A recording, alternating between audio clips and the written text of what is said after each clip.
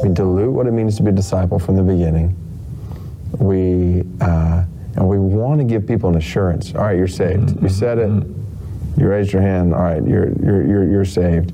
Without really letting some time be there, not where they have to prove their salvation or earn their salvation, but letting some time be there to see, yeah, has there been a heart change? Like, is the Spirit of God in this person? I don't want to tell somebody, as a pastor or just as a brother, sister, I mean, I love a person enough to say, hey, we'll wait and see. George Whitefield, preacher, Great Awakenings, thousands and thousands of people at a time, he'd be asked after he preached to thousands of people, how many people were saved? And he said, we'll see 6 months or a year from now.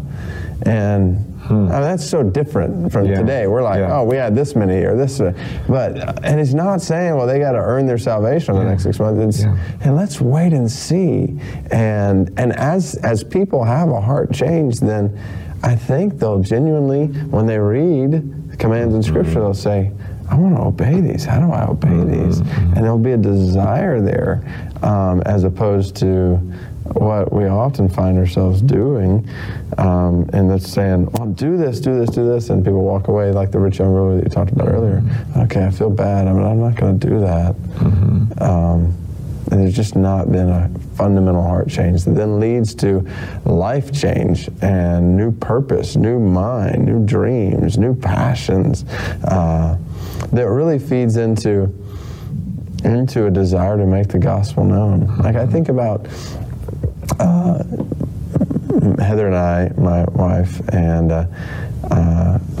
our family story, and for years we wanted to have kids.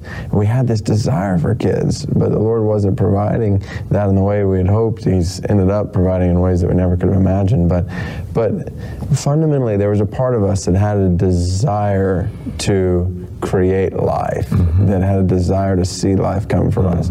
And that's just natural. And the fact that wasn't happening was saying there's something wrong. If there's, sorry to go a little crass here, but if reproduction isn't happening, then what? There's something physically, biologically that needs to be addressed. Well, if reproduction is not happening in a Christian's life, like, there's something wrong at the core here. Like, there's something that needs to be addressed. And because being a disciple involves making disciples, I mean, that's always been there. From beginning of Matthew to end of Matthew, it's just clear. So if we're not making disciples, are we really disciples? Like, that's a huge question. Well, for those of us who profess to be Christians, disciples of Jesus Christ, is it enough to simply profess that, even to be personally convinced of that, or should there also be tangible evidence of that in our lives, that we are in fact disciples of Jesus Christ? And if so, what does that look like? What does a true Christian look like?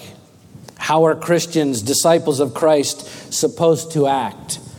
What do real followers of Jesus do? Obviously, the Bible has a lot to say about all of that, and there are probably many different answers that could be given to those questions. But there's one answer that applies to every one of those questions, and that answer is the word different. If you read the Bible, it is hard to deny that disciples of Jesus Christ are supposed to be different from everyone else. Peter said, "You are a chosen race, a royal priesthood, a holy nation, a people for his own possession, that you may proclaim the excellencies of him who called you out of darkness into his marvelous light." 1 Peter 2:9. Paul said, "Do not be conformed to this world, but be transformed by the renewal of your mind." Romans 12:2. In other words, be different than the rest of the world. The writer of Hebrews said, "We have been sanctified through the offering of the body of Jesus Christ once for all." Hebrews 10:10. And of course, Jesus himself, referring to his disciples, said, "They are not of the world, just as I am not of the world." John 17:16. So based on those descriptions, I'd say we should act and look quite differently than everyone who's not a follower of Jesus Christ, don't you think? I think if we've actually been renewed sanctified, transformed, set apart, as Paul says, then undeniably there is a difference between Christians and the rest of the world. And because of that transformation, Paul says, now you are the body of Christ and individually members of it. 1 Corinthians 12:27. So all of these decidedly different people, all put together, then form the body of Christ, an altogether unique entity from anything else on this earth. And whether people like us or hate us, agree with us or think we are dead wrong, either way, one thing that everyone should be able to agree on is the fact that disciples of Jesus Christ are different. That we live differently than those who don't believe as we do. That we treat one another differently than others do.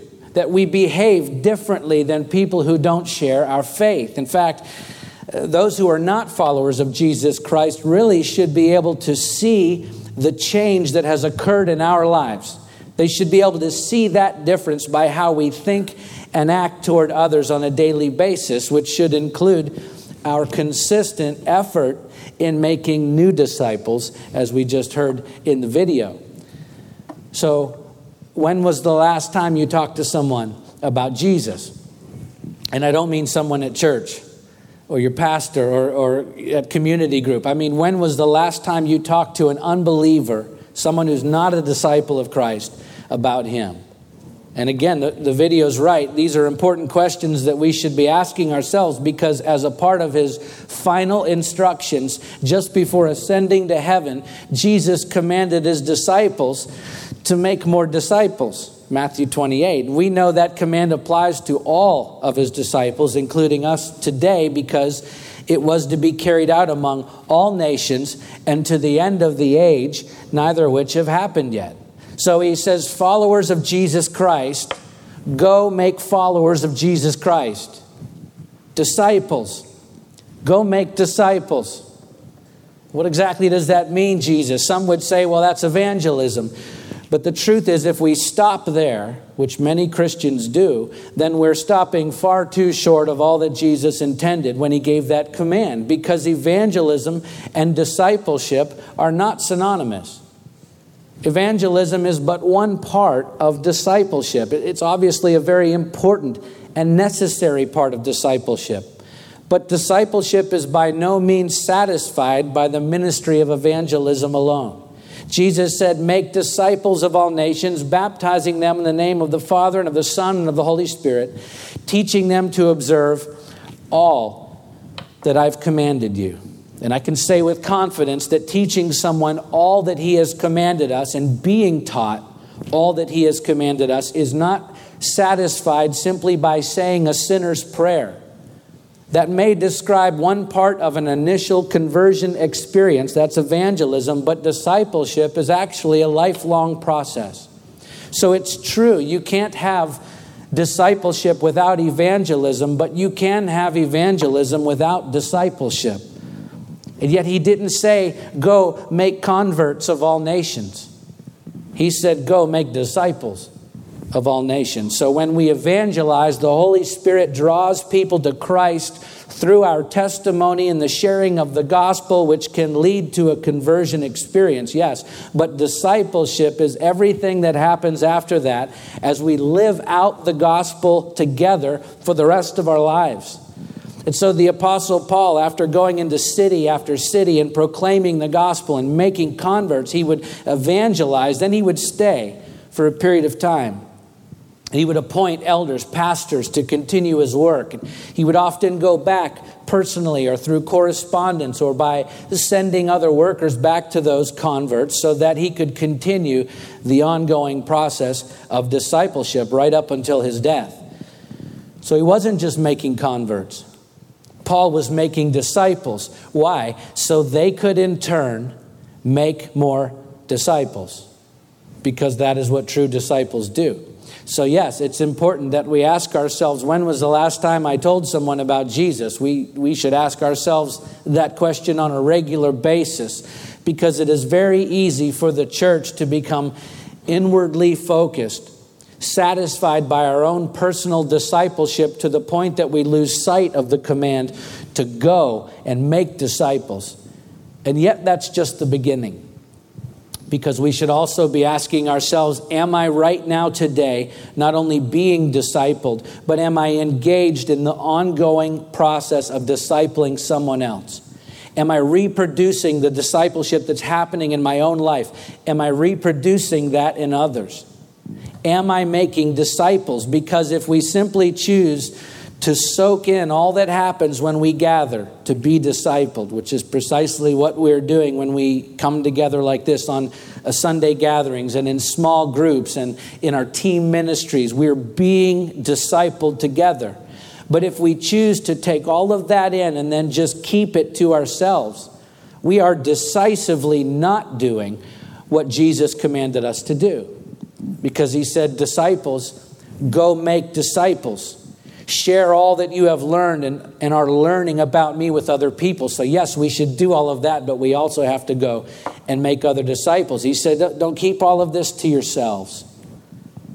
Share it with all nations, with all people, to the end of the age, which for us means to our last breath. We share all that we can with everyone that we can. We don't ever stop sharing what we've learned and what we're still learning about him.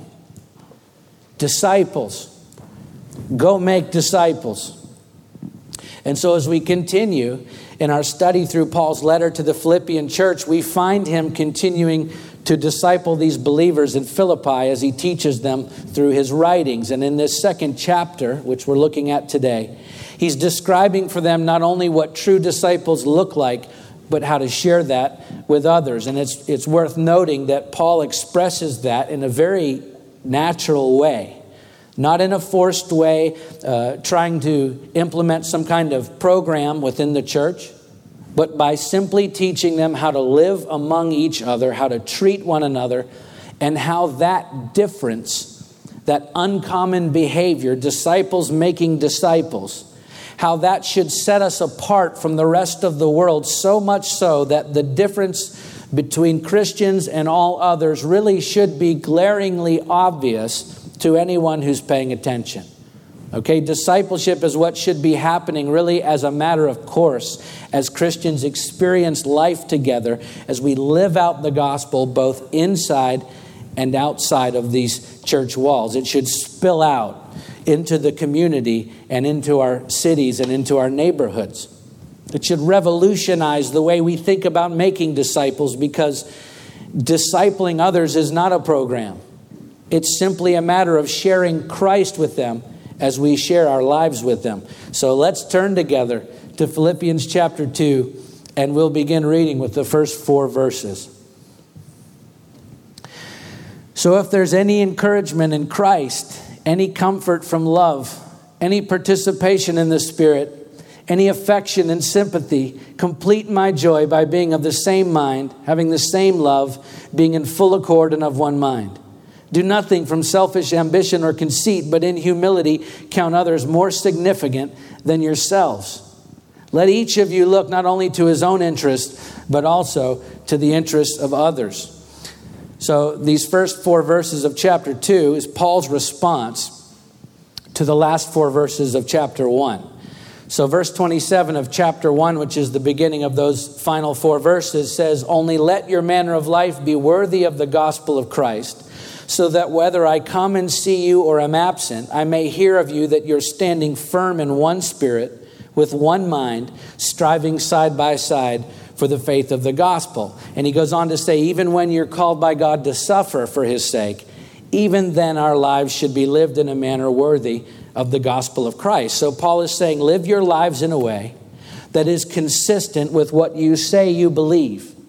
Live in a way that is worthy of the gospel of Christ. In other words, don't just profess to be disciples of Christ, but actually live your lives in a manner that is worthy of that name, disciple of Christ. Which, by the way, is a decidedly different way to live than how you lived before Christ in your life. And so this ending to chapter 1 then acts as an introduction to chapter 2, where in the first 4 verses that we just read, Paul begins to describe what living in a manner worthy of the gospel of Christ actually means in detail, specifically what it looks like to live as a true disciple of Jesus Christ. And so he says, complete my joy by being of the same mind, having the same love, being in full accord and of one mind. Which sounds a little bit like a Hallmark card, right? Let's all just come together and exist in this beautiful state of peace, love, and happiness. It sounds very harmonious, and it is. The trouble is, that kind of unity among us doesn't just happen. I wish it did, but it doesn't. That kind of unity has to be achieved through a lot of very deliberate, willful effort on our part, because what is required to achieve that kind of unity worthy of the gospel runs counter to everything that we've been taught in our culture. It is a decidedly different way to live. So Paul explains how it works in verse 3. He says, do nothing from selfish ambition or conceit, but in humility count others more significant than yourselves. I'm sorry, Paul. What did you just say? In humility, count others more significant than yourselves. Okay, Paul, one more time. In humility, count others more significant than yourselves. Who does that? Who actually lives their lives that way? Who looks at another person and says to themselves, you know what, that person is more significant than I am? I'll tell you, that is so incredibly rare, at least in our culture, to find someone who actually lives like that. And when we do find people like that, even throughout history, what does everyone say about them? Wow, they sure are different. They stand out from the crowd. They are different. Now, who's supposed to be different? We are. Disciples of Jesus Christ, because living in a manner worthy of the gospel couldn't be any more different than how the world expects people to live. And of course, Paul knows that. So he says, if you're going to live in a manner worthy of the gospel, if you're going to live like true disciples, then you must be humble toward God and each other, to the point that you actually count other people more significant than yourselves. And just to underscore, to emphasize the deliberate nature of the effort that must be made in order to be truly humble, when Paul uses the word humility in verse 3, he uses the Greek word tapainos phrasune. Say that 10 times fast. Tapainos phrasune, which refers to the humbling of the mind. In other words, humility isn't a character trait that we're born with. It doesn't just happen in your upbringing. It isn't simply the way you feel sometimes. No, we have to make a conscious decision to humble ourselves in our own minds and consider others more significant than ourselves. In fact, that Greek word for humility is also defined as a deep sense of one's moral littleness. So true humility is not so much a matter of us trying to falsely elevate someone else in our own minds. Rather, it is refusing to falsely elevate ourselves in our own minds. We'll talk more about how to do that in a minute, but Moises Silva says it this way. He says the true obstacle to unity is not the presence of legitimate differences of opinion, but self-centeredness. Because it is not in our nature, or for most of us in our upbringing, and it is certainly not in our culture, to practice true humility. New Testament scholar Frank Thielman says the human tendency is to climb the ladder of selfish ambition at the expense of others. Americans, for example, are taught from their youth that they are endowed by their Creator with certain unalienable rights. Among these are life, liberty, and the pursuit of happiness. Much modern social and psychological theory is indebted to the notion that members of the human species, like all other animals, are involved in a relentless quest to dominate others in order to survive.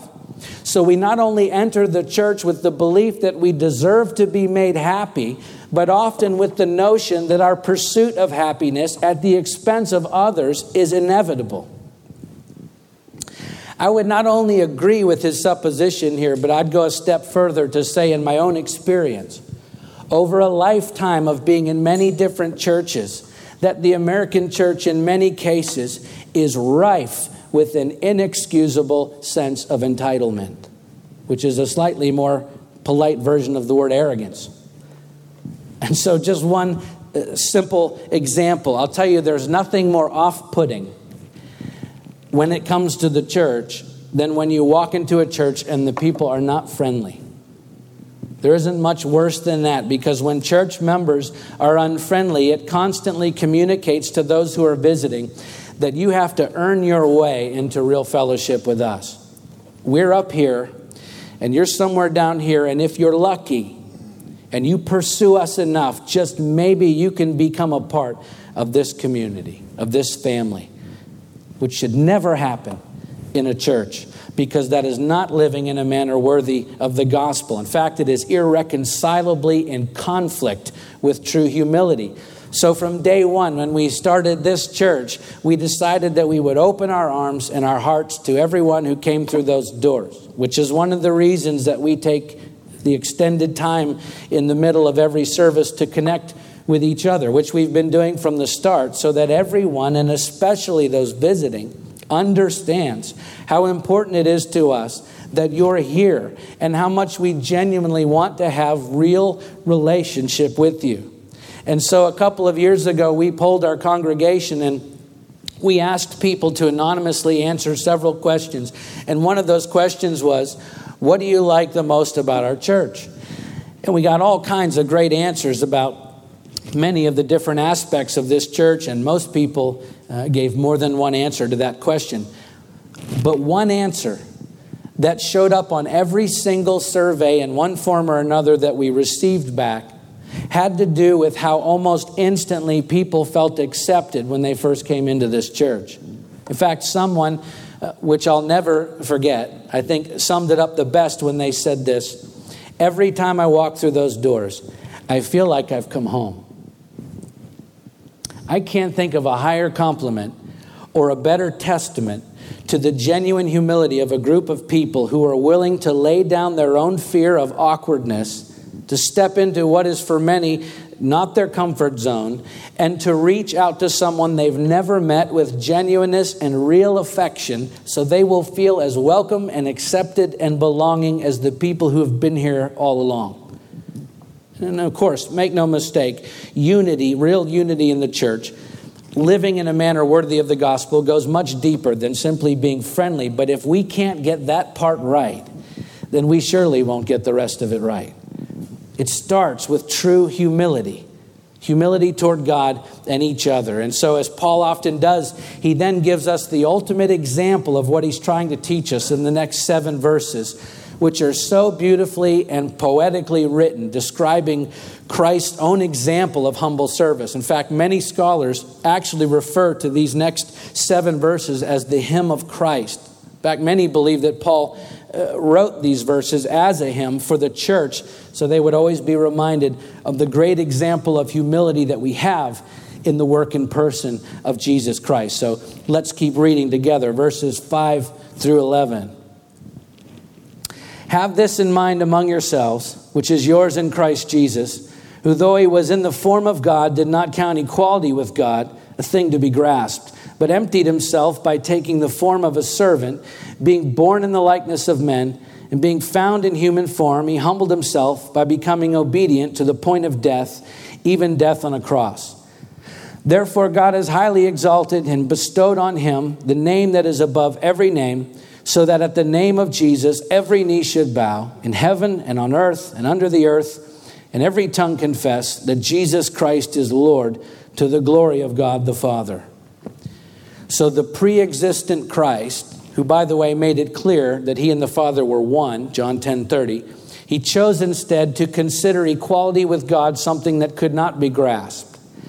Who was there in the perfect union with the Father and the Holy Spirit, creating the heavens and the earth, who had every right to remain in his high position of power and comfortably rule, yet driven by love.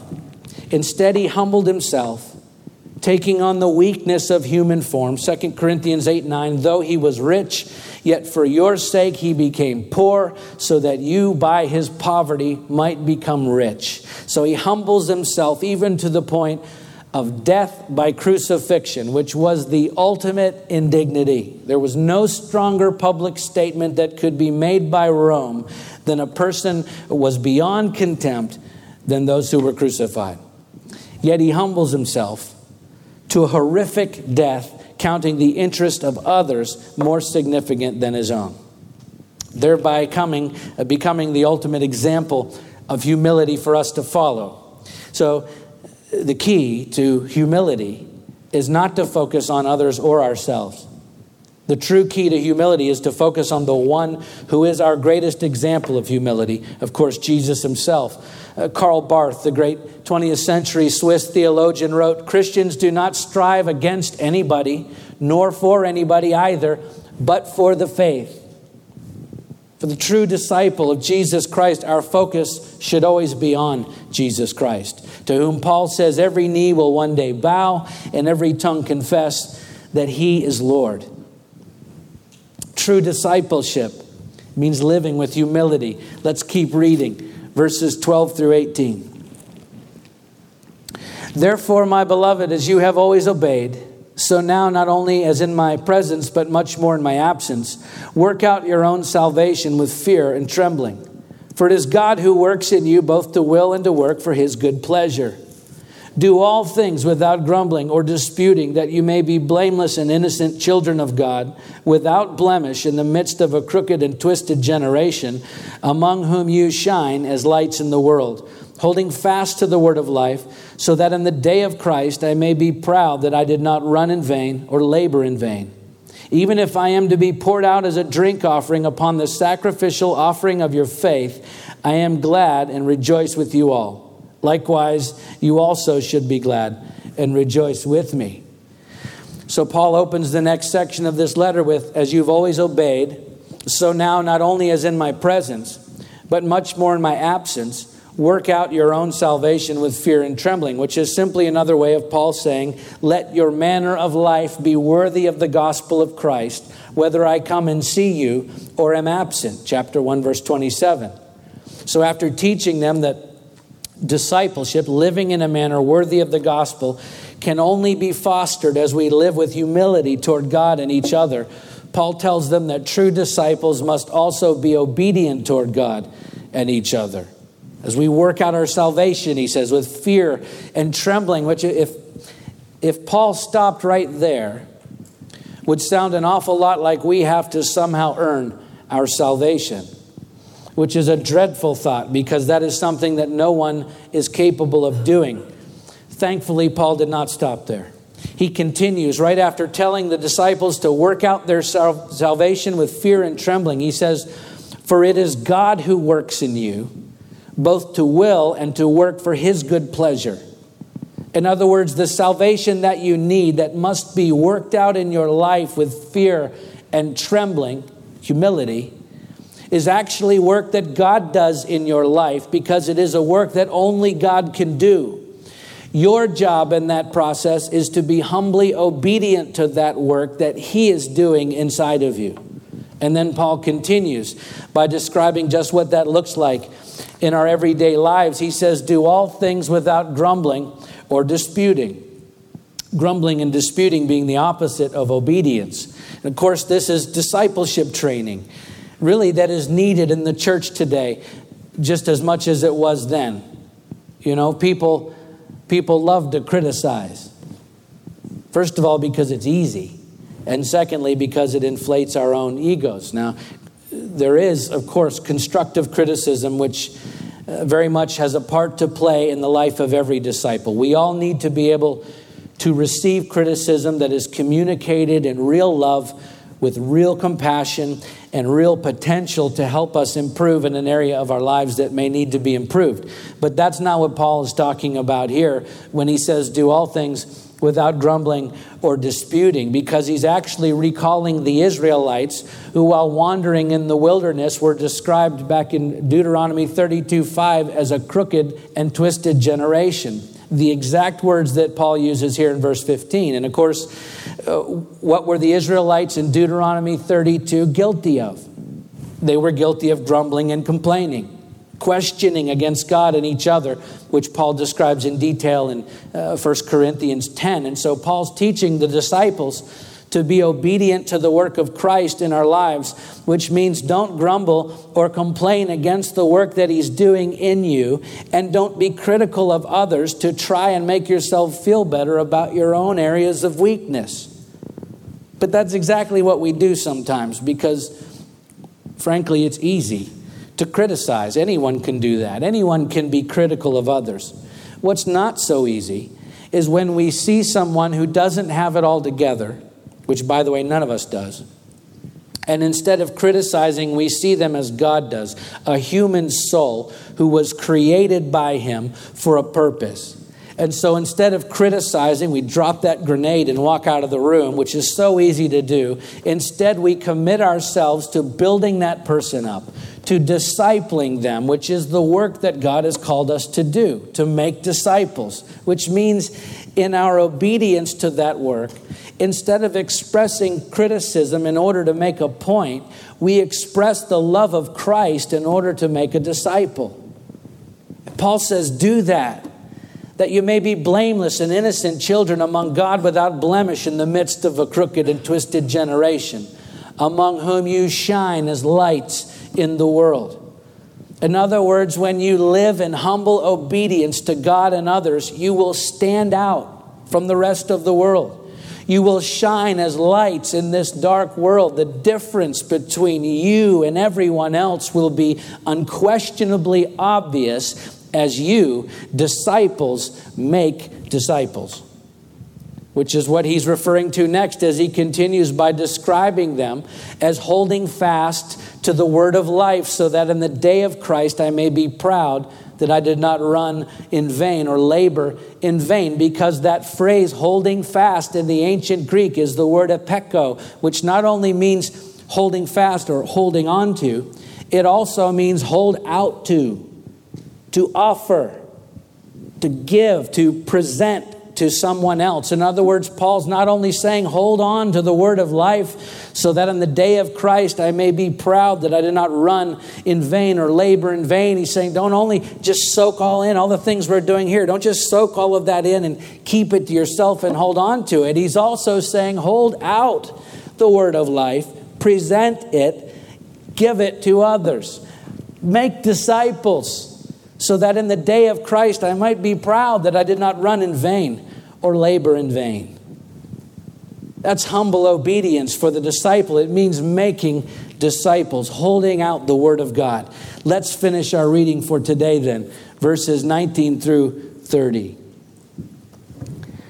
I hope in the Lord Jesus to send Timothy to you soon, so that I too may be cheered by news of you. For I have no one like him who will genuinely be concerned for your welfare. For they all seek their own interests, not those of Jesus Christ. But you know Timothy's proven worth, how as a son with the Father, he has served with me in the gospel. I hope therefore to send him just as soon as I see how it will go with me, and I trust in the Lord that shortly I myself will come also. I've thought it necessary to send you Epaphroditus, my brother and fellow worker and fellow soldier, and your messenger and minister to my need. For he has been longing for you all and has been distressed because you heard that he was ill. Indeed, he was ill, near to death. But God had mercy on him, and not only him, but on me also, lest I should have sorrow upon sorrow. I am the more eager to send him, therefore, that you may rejoice at seeing him again, and that I may be less anxious. So receive him in the Lord with all joy, and honor such men, for he nearly died for the work of Christ, risking his life to complete what was lacking in your service to me. So in this last section of the chapter, Paul holds up Timothy and Epaphroditus as examples of disciples who live in humble obedience to God and to each other. And Timothy, he says, they all seek their own interests, not those of Jesus Christ. But you know Timothy's proven worth, how as a son with the Father he served with me in the gospel. So Paul points out how different Timothy is from all the rest. He's a true disciple. In fact, in verse 20, Paul says of Timothy, I have no one like him Timothy's different. And then he goes on to extol the many virtues of Epaphroditus, including the fact that he risked his own life to complete what was lacking to Paul in their service to him. So Paul is honoring these men, these true disciples before the Philippian church, as they have honored God and each other in their own faithful and humble obedience in service to the church. And so Paul tells the Philippian Christians to do the same. He says, honor God and each other. And of course, the way we do that is through humbly and obediently living out, holding out God's word in our own lives and to those who we're in relationship with. And so using Jesus and Timothy and Epaphroditus and even himself throughout this chapter as examples, Paul says to the church, disciples, make disciples. And then as we've seen, he tells them what that looks like, which is precisely how we honor those whom God has placed in our path. We humbly and obediently hold on to and hold out his word to them. All that he's commanded us, we hold that out to others, which is the very definition of true discipleship. And of course, all of that is not really a hard sell within the church, because this is our safe space. This is where we feel comfortable talking about Jesus and his word. This is where most people understand what we're talking about when we talk about the gospel. The problem for most of us is when we get out there, outside these walls, out into the community, out in the places where it's not always comfortable to talk about Jesus and his word, because not everyone agrees with us and many don't understand us once we leave the confines of this building. And so instead of holding out his word and shining as lights into the world, where the glaring differences between believers and unbelievers should be obvious, instead we often just try to conform because we don't want to make waves. We don't want people to think that we're different. And so it becomes increasingly easier to simply blend in than it is to stand out, even though we are different. And we are called to let those differences shine like lights into the dark places of this world. But we're not always comfortable with that, which is often a response to a fear of being rejected. We're afraid that people won't like us, that they won't accept us, that we will be embarrassed, that they will push back if we truly live in a manner worthy of the gospel of Christ when we're around them, which again is decidedly different than how the world expects people to live. And in the process, when we resist that calling in our lives as disciples to go and make disciples, if we resist that long enough, eventually looking out for our own interests first becomes a default in our lives. It becomes normal for us, which is also how we blend in, by the way, because that's what most people do. That's how most people live. We'll look out for number one first. And so I won't tell you there's no risk living in a manner worthy of the gospel, because there surely is. There is always risk associated with living for Christ.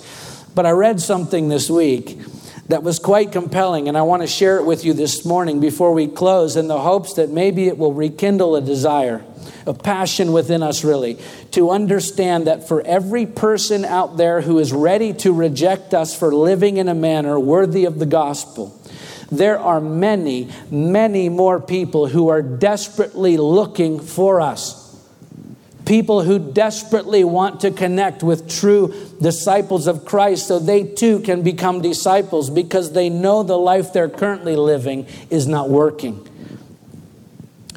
But listen, if we don't stand out from the crowd, if we don't honor God and each other by shining as lights into the world, if we don't celebrate the difference that Christ has made in our lives instead of hiding it, then those people who are looking for us, for true disciples of Christ, those people may never find us, even though we're sitting right next to them at work or at school or at our kids' baseball game or at the market or wherever God puts them in our lives. How will they ever know to ask us about Jesus if they don't clearly see him in our lives? Sure, we may be rejected in the process, but for every person who turns you away, there are many, many more who are waiting for you to tell them about what Jesus has done in your life and the difference that he can make in their lives. Tom Rainier is a prolific author and researcher, published an article based on research that he's done over the past several years. The article is titled, "What Non-Christians Really Think About Christians." And he explains the premise of the article by saying, over the past several years, my research teams and I have interviewed thousands of unchurched non-Christians. Among the more interesting insights I gleaned were those where the interviewees shared with me their perspective of Christians. In this article, I grouped the 7 most common types of comments in order of frequency. I then follow that with a representative statement with a direct quote from a non-Christian. So I'm going to read for you now the top responses given by non-Christians concerning what they think about Christians, and then those quotes. Number 1, Christians are against more things than they're for.